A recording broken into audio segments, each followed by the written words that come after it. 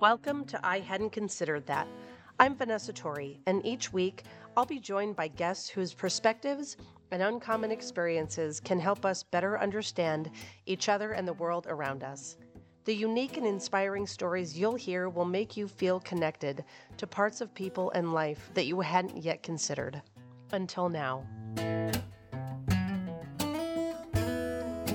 Hi, everyone. Welcome back to I Hadn't Considered That. Thank you so much for joining me today. Man, do we have a lot to dive into today. Today, we are going to be getting way deep into humanity. I'm going to be talking with my friend Robert Thornton, who has an awe-inspiring charity called Cloud-Covered Streets. This organization is changing the way we serve the homeless population and how we think about and interact with those less fortunate than us. The organization provides showers, care packages, laundry services, shoes, clothes, employment opportunities, haircuts, and compassion to those experiencing homelessness in Fort Worth and Phoenix. It's no secret that I am a serious empath who loves data. My brain is a weird place. This means that I want to understand the homeless population in human terms, but also in terms of data. So I did some digging for information on the homeless population, and I will link to this resource in the show notes. Some of this information very deeply bothered me. I'm not going to lie. I had to take a time out and cry for a minute. I'm not going to candy coat this information. I make no apologies about that because there is no way to candy coat homelessness. These are facts that we need if we're going to commit ourselves to seeing those who are experiencing homelessness differently. If this info doesn't convince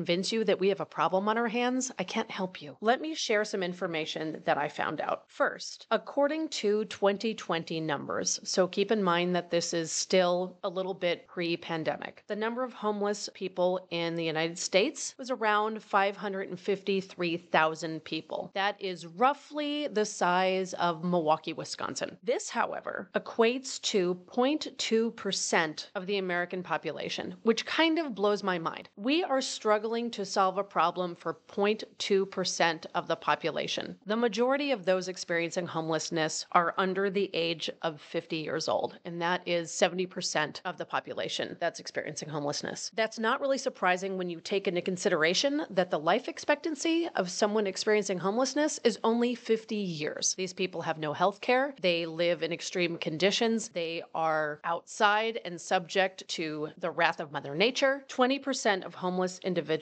are kids. Interestingly, and this is the part that absolutely killed me, 42% of street kids identify as LGBT. And I just have a hard time saying that because that is a population of people who had no choice in where they are. Somebody else made that decision for them, and I'm not okay with that. What I'm not okay with as well is that 60% of the homeless population are male and 40% of that population are veterans. That equates to 132,000 people that are homeless in our country who have served our country. So maybe we need to take a small break from congratulating ourselves and patting ourselves on the back over how much we love our troops. Of the homeless population, 65% are in shelters. So 35% are living on the streets. They are truly unsheltered. They have nothing. That equates to 193,000 people that go to bed every night sleeping on the ground out in the weather without anything to their name. Those are the folks that we are going to be talking about today. And I really hope that you take the experiences that Robert relays and what he has learned in his service and through his organization and carry it with you. And the next time that you see somebody that is on the streets, you see them in a way you had not considered.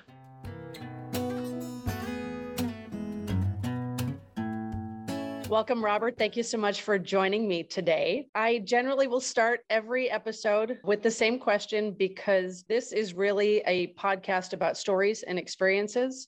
And what I want to do is bring you to the listeners and have you share your story, not only yours, but that of your nonprofit, Cloud Covered Streets, and what that means to you and how it started. And so what can you share with us about your story? All right.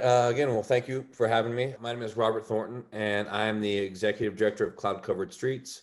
We are a 501c3 nonprofit. We are based here in Phoenix, and we have a focus on helping those that are experiencing homelessness. And we got started just by random chance. I was just driving around town because I have another business called Paper Clouds Apparel. That's a clothing company that helps the special needs community. So through that business, I was always driving around town. In Phoenix, we have a very large homeless population. Would see them everywhere. And one day just happened to pull up to an intersection, saw a guy wearing what could loosely be called a shirt. I mean, it was originally probably a black t-shirt, but it had just holes in it, and it had been so baked by the sun that it was like this light brown color, and you could just see like just the layers of sweat, like sedentary rock. It was rough. And I just saw him and I was like, you have an apparel company. You need to do something to help these people. So I never had any real idea at that time of starting a nonprofit.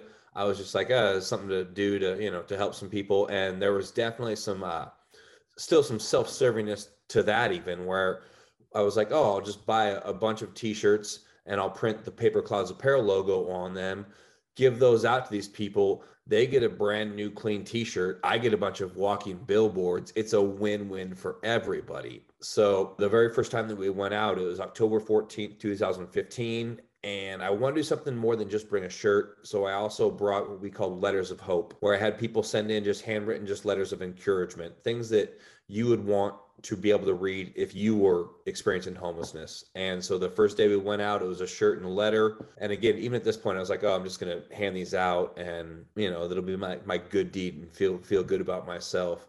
But the second person that I met just changed my life. And he didn't even have a shirt on, and he hadn't had a shirt for a week. And I was like, what? You haven't had a shirt for a week? And so I was like, all right, I want to do more. And so then it would be a shirt, a letter, and then a pair of socks. And then the next time we went out, it was a pair of underwear added to the mix. And then we started adding hygiene bags to the mix and just had conversations with people and asked them what they really needed. And so many people said a shower. So then in 2020, we built our first mobile laundry and shower trailer, which we take out every Monday, Wednesday, and Friday, and provide showers, laundry, haircut, and employment to those experiencing homelessness. And we launched in Phoenix August 31st, 2020. And now we actually have our second trailer that is operating in Fort Worth, Texas. Congratulations on the second trailer. Thank you.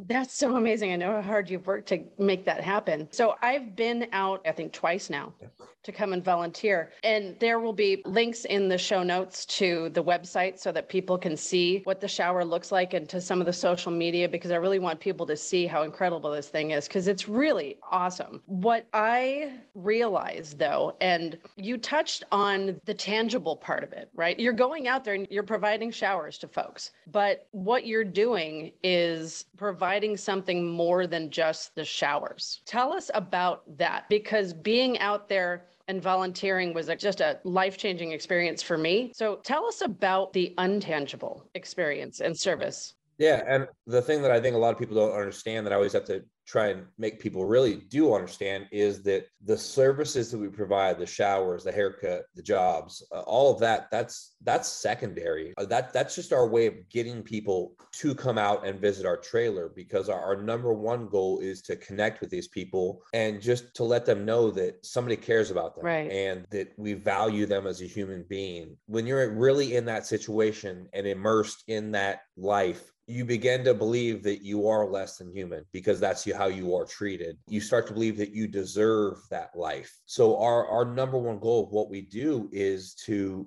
really build their self-esteem up and let them know that your current situation doesn't have to be here forever. And if you want out of this, let's see if we can make that happen. It takes so many trips to see us before they even really will start to open up, because they're so guarded and so jaded, and they don't believe that anybody really cares about them. It takes a couple of visits for them to really understand that I don't want anything from you. We just want to help you and want to get to know you and learn your name, have conversation with you, and just let you know that somebody is excited to see you and that somebody cares that you're just simply alive, because so many of them don't believe that. Just kind of stood out to me as you were saying that and talking talking about the two different experiences. So you had this initial experience of going out and giving people clothing, shoes, which is great, and you're helping them. People at the holidays love to go out and they will go to the soup kitchen. They will serve Thanksgiving to the homeless, and then they go home and they don't think about it for the next 364 days. I think that there's so much geared toward helping homeless that is transactional. What you're talking about is not in any way transactional. When there's a transaction, there's a giver and there's a receiver, and it's hard because one is at an elevation so much higher than someone else. There's the recognition of we are in positions in life and you are above me, and the reinforcement for them, which just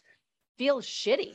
Well, and I think that one thing that you touched on that I want to go back to is the lack of belief that they have that we just want to help them and don't want something from them. Because I remember when I first started going out, when I was just going out on street missions, and people would always ask like, oh, well, what church are you from? And I'm like, no, man, I'm not from a church. We just want to help people helping other people. So I think that helped them, because unfortunately, most outreach programs that have a religious base to them, they'll come out and give them, here's a crumb. If you want the rest of the sandwich, you got to come and sit through our service on Sunday. It's absurd. There's some services that we are not eligible to receive grant wise that could be life-changing for our organization, but we don't get them because we won't operate under a certain system where we won't make people have to have a badge and check in when they use our services. So we have tangible numbers that then they can turn in to justify their money. If you look at a lot of the major shelters, if people want to receive any help from that shelter, they have to fill out a ton of paperwork. They have to have a badge. They have to check in and scan in. A really good point. When I first volunteered, I became evangelical about what you were doing, and I was just blown away by it because I had such an experience that touched me. But when I shared it with some people, I still got a response that I had heard time and time again, that there's a trust issue. People will pull up to an underpass and there's the guy with the sign, and this weird part of our conscience kicks in that says that guy needs help, but I'm not going to help him, because there's a lack of trust in place there. But what I don't think most people consider is exactly what you just said, is that there's a lack of trust on the other side of the table too. 100%. I would say that their lack of trust highly exceeds the lack of trust that housed people might have of them. Wow. Just because so many of them are jaded, because they have been taken advantage of, have been lied to, have been given fake promises by people, by other organizations. And a lot of them just have a really, really just a sour taste in their mouth towards humanity as a whole, maybe. And rightfully so, just with the way that the majority of them are just treated by the masses. Right. Well, and it goes back to the transactional idea. It's not reciprocation out of altruism, right? That people are helping and that other people are receiving help. There's no two-way road. It's kind of like walking side by side, but not looking at each other. I acknowledge you're here. You acknowledge I'm here, but we're not getting to the same point. Yeah. Part of that is breaking through the boundary of those different roles, right? So something that I want to touch on regarding those roles, I've known you always to use one phrase, which is those experiencing homelessness. And you know me in that if anything in the world that is important to me, it is words. Yeah. Words are critical, especially the words that we use in connection with people, because that is the tool that we use to either connect or disconnect. Yeah. Right? When you just say homeless, it's forever. You're really labeling them as that's all they are and they're never going to be out of that. I like to use just experiencing homelessness, because in my mind, that in a perfect world, this is just a point in their life. We all go through rough patches. Man, this is just an experience in their life, but I believe that they have the potential to not be experiencing that and to have a roof over their head and to be living a productive life, whatever that means. If that person does want better, then man, let's talk it up. Let's try and put a plan together, see if we can make that happen, But if you don't want anything more, who the hell am I to tell any human being the right way to live their life? You're talking about part of their life and what they're going through. And I like the fact that you put the fine point on it being a temporary situation. I don't think that we should identify people as adjectives, right? Because when you say Joe is homeless, that becomes becomes Joe's identity. That is not only his permanent state of living, that becomes his permanent state of being. And that's really easy for Joe then to accept that as who he is and not move forward, right? 100%. One of the things that I have also heard, there is this idea out there that they're lazy, they don't want to get a job. Yeah. And that is not what I saw when I came out and volunteered at the trailer. I didn't see any of that. I don't know where we all got this stereotype from, but since I can remember, and I don't know if it's TV, I don't know if it's media, I don't know if it's just all of those combined, we all have these idea, that belief that, oh, well, they all want that, and that they're all drug addicts, and that they're all alcoholics, and that we need to be scared of them, and that they're all dangerous. It's just so strange how far apart, on the spectrum, the truth is, and what we're led to believe what homelessness is and what people are like that are experiencing homelessness. It's always fun for me to have people volunteer for like the first time and then come up to me later and be so blown away at the fact that so many of the people that we serve and that we help, if they were sitting next to you at a coffee shop after a shower and haircut and they're all clean and in clean clothes, you'd have no idea they were experiencing homelessness. And it's something that I would just want people to know that we're all human beings. We all go through really hard times in our life. I think that so many of the people that end up experiencing homelessness, a lot of them weren't given the right tools to know how to deal with things when things get hard, and when something really bad happens and they don't have the tools to know how to handle it, they can just kind of go into a little bit of a spiral. And then the really frustrating part is that once you experience homelessness for any amount of time, any mental health issue that you might have had, and we all fucking have them, but when you end up on the streets for any amount of time, it's just going to exponentially increase your mental health issues, because you're never getting 8 hours of sleep at night. Your brain is never getting the type of rest that it needs to help fight all the battles that we need to fight to try and maintain any semblance of sanity. So you're not getting the right amount of sleep. Obviously, your nutrition, you're not getting the food that you need. You probably don't have a lot of real strong relations in your life because you're not trusting the people, even though you may talk to them, but the street people are really terrible to each other, unfortunately, a lot of the time. Well, there's a survivalism. Well, 100%. And that's another thing that people don't really understand, the switch that you have to flip in your brain when you begin to experience the homelessness. We can make plans for tomorrow, next week, next month, even next year. When you're on the streets, your whole entire life runs around making it until tomorrow. The masses, they don't know this. Yeah. They don't take it into account when they're dealing with people, and understanding the way that they may act is in a way where they're going to try and get as much as they can because they don't know when they're going to get it again. Part of me has to be forgiving in that. You have to understand they're not running their life from the same playbook that we are. You have to give them a little bit more leeway and grace, where you still have to hold them accountable and don't let them just be an asshole. But I get it, man. Like, I've got food in my fridge. You can take a couple extra sandwich bags if you want, man. We're all trying to thrive. They're just trying to survive. And that is such a massive distance. I struggle anytime that I hear others put down how somebody handles a situation that they've never had to go through. Right. So I have no room to speak if I've not been in that situation. What I need to do is get into my most empathetic self in order to try and figure that out. But I was amazed at how openly people told me their story.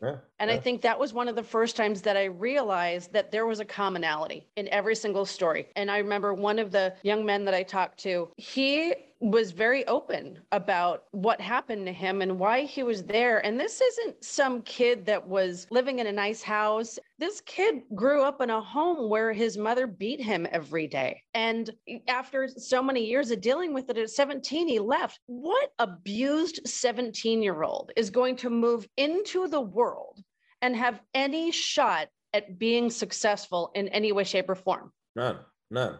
There's no support. Right. And we're going to go ahead and we're going to criticize this kid, and we're going to look down on this kid for having to survive since a very young age. And one of the things that I recognized was the intersection was trauma, right? 100%. These folks that are on the streets have something that is horrible that has happened to them. Well, that's the biggest connection that I've found between almost everybody that I've had a real conversation with, the experience in homelessness. They're people who in their earlier life, before they became on the streets, they didn't have a bunch of strong connections in their life. Because no matter what happens, if you lose your job, lose a parent, it's a bad divorce, whatever the issue may be that caused a lot of these people to end up on the streets, if you have a lot of strong connections in your life, they're going to take care of you. But if you're one of those people that don't have people that you can lean on, and when bad shit happens to you, you're like, fuck it, because there's really no other option. Right. Your life completely changes and shifts when you go into survival mode. One of the craziest things that I now know that I had really never even thought about until I got more immersed in this culture is how many people that are on the streets now that had never even tried drugs before they became homeless. It makes sense. You know, if you're experiencing homelessness and you're trying your hardest to get back on your feet, but you can't get a job, nobody's going to help you, and then you just lose that hope in your life, and 24 hours a day just absolutely fucking sucks. And somebody comes up to you like, hey man, here, try this. It'll make you feel better for at least a little while. You have nothing to lose. I can forget about how terrible my existence at the moment is. You know, it's an escape for a little bit. And so they tried that first time and now they're hooked. And now they have a drug issue on top of their living situation. Let's be real. John, who's got a stressful day at work, he stops at the bar on the way home. Yeah. The kids go to bed, the kids are asleep. Mom opens up the bottle of wine because that becomes the coping mechanism. It's just a completely different situation when someone doesn't have a roof over their head. Because they're in front of us. You know, the millionaire can do it in his mansion, but when your life is as hard as there is and they feel like they need an escape, because again, there is no hope. That light at the end of the tunnel, it's either out or it's really, really dim. What our main goal is to try and get that light either flick back on or burning brighter for the people that we connect with. So what do we do to get that light flipped back on? Where do we start and what are we doing wrong? Well, I think that obviously the connection part is the biggest part. It's just having conversation with them wherever this conversation goes. Just getting them to believe again that they are a normal human being and that they're truly seen and heard and that they have a voice and their opinion is respected, that they have value. And so that is huge. But then also, obviously, if you don't have the money to be really cared for the way that so many of these people do, and that's to me is the most heartbreaking thing, is when I see people that no matter what I did for them, I can't help them. That's the hard part. And that's where it makes me angry about the frivolous way that our country wastes money on things that don't fucking matter. And yet on human beings, we don't want to spend money. Like this 2024 trip to the moon that NASA is going to award some $10 billion project doesn't help anything. That doesn't help humanity. Hey man, how about we put tens of billions of dollars into mental health facilities, free mental health care across this country, and do something to actually help the people? That's a ripple effect too. There's need for mental health care across the board. So we've got connection first, we've got mental health care second. What else do we do to breathe life back into folks? Public service announcements about the reality of what homelessness is, and just public education of what it's really like, and not the nonsense that we've been fed. So we have to change our narrative. 100% we do. It's funny, we have such different objectives depending on the crowd that we're speaking to, where with the people that we're serving, our goal is connection. While meanwhile to the public, we want to educate and humanize people and awake them to the reality of what it really is and understand the best way that they can help people that are experiencing homelessness. And again, it's such simple things. Right. Next time you're in Target, or Walmart, buy an extra 10 pack of socks and just keep that in your passenger seat. And when you pull up to an intersection, you see somebody that's holding a sign, you give them a brand new pair of socks, and I guarantee you're going to get a big smile and thank you. If we all just did little things to just be a little bit better, not everybody needs to be doing grandiose, massive things, but just it's the little things that make a difference. Well, and I've seen that with your organization. One of the things that I don't know if you mentioned in the beginning that I want to make sure that people understand, especially because I know that you do need volunteers. And if anybody is listening and wants to volunteer with Cloud Covered Streets, I think that everybody needs to do it at least once because you do see this human side to that. But one of the things that I've seen that is so cool is that with different volunteers coming, different volunteers are connecting in different ways. And I have seen folks painting other folks' nails. That's our girl, Lindsay Joe. Like Lindsay will literally like get on her hands and knees and like clean somebody's feet and like give them a pedicure. Oh my And, like God. I see her and I'm like, man, nope. Like I'm not even doing that. But she just dives right in. It's so incredible. One of our last times that she was out with us, there was a guy, TJ, who was just, he needed a shower, but he didn't trust anybody. She walked around the block with this man for an hour and a half, just talking with him, getting him to feel comfortable. The next thing you know, he's getting a haircut, getting a shower, and his day's made better. Again, like our volunteers, they're incredible. Like we're nothing without them. I'm lucky enough to get to witness how kind these other people truly are, which is so great for me because, as you know, like I am not the most personable person. I love humanity as a whole. I want the best for every single person on this planet, but that doesn't mean I want them around me. Right. That's good. I love humanity, but I don't know about Yeah, people. yeah. I'm so grateful to have these volunteers and what makes them feel better, understand how important it is to have people in your life that are excited to see you. Right. Like how much that does for your mental well-being. Yeah.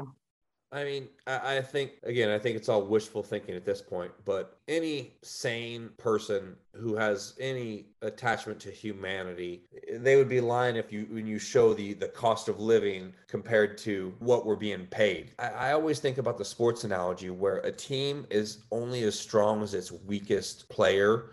A country can only be as strong as their weakest people. And as long as we continue going down the path we're going, the number of people experiencing homelessness is going to continue to rise. And especially with still being in this pandemic, and then you factor in the cost of living skyrocketing, it's just going to continue to rise.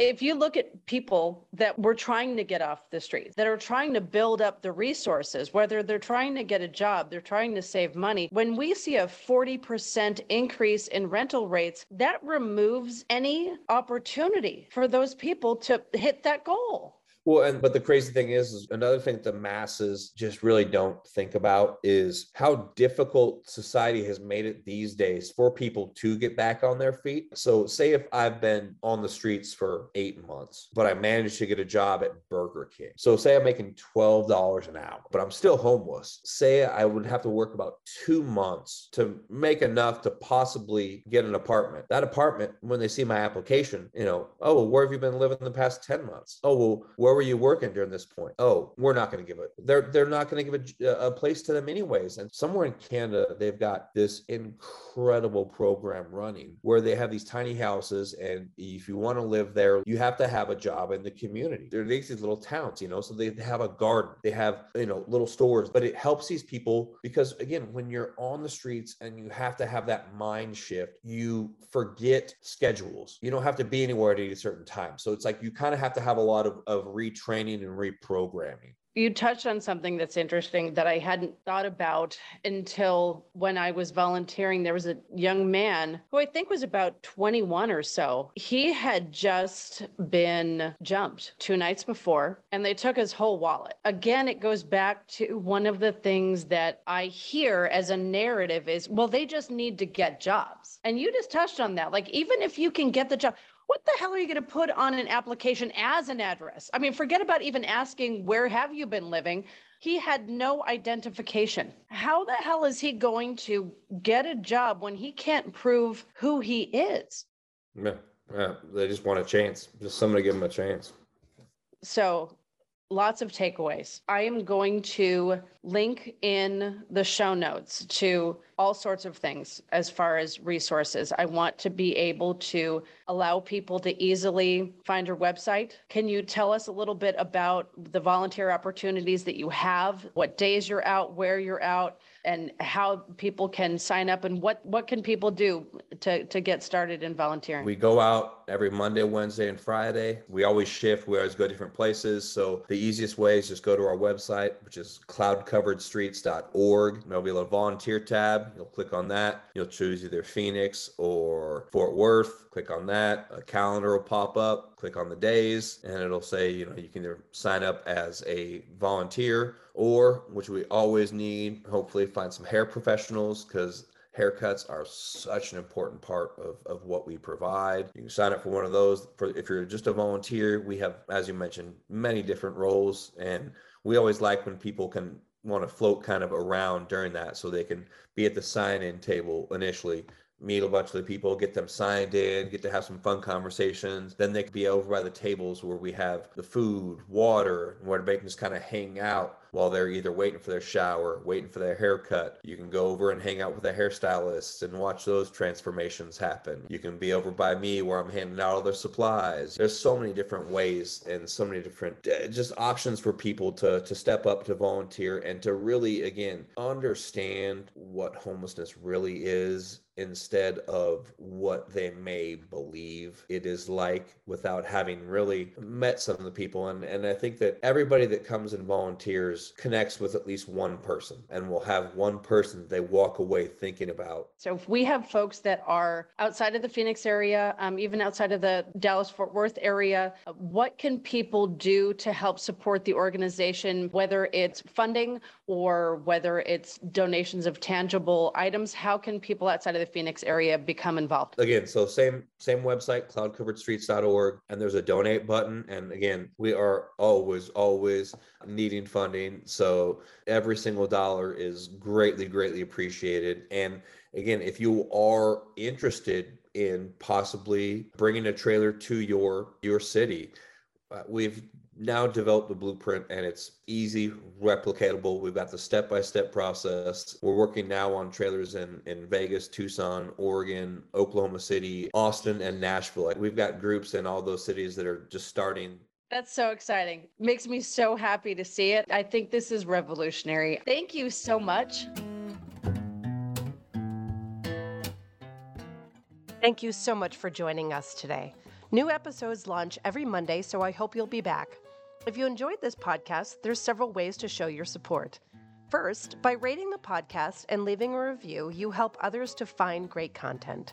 Second, if you're looking for further connection, consider becoming a patron of the podcast, where you'll have a fun and interesting way to connect with others and even get more information on perspectives and things you may not have considered.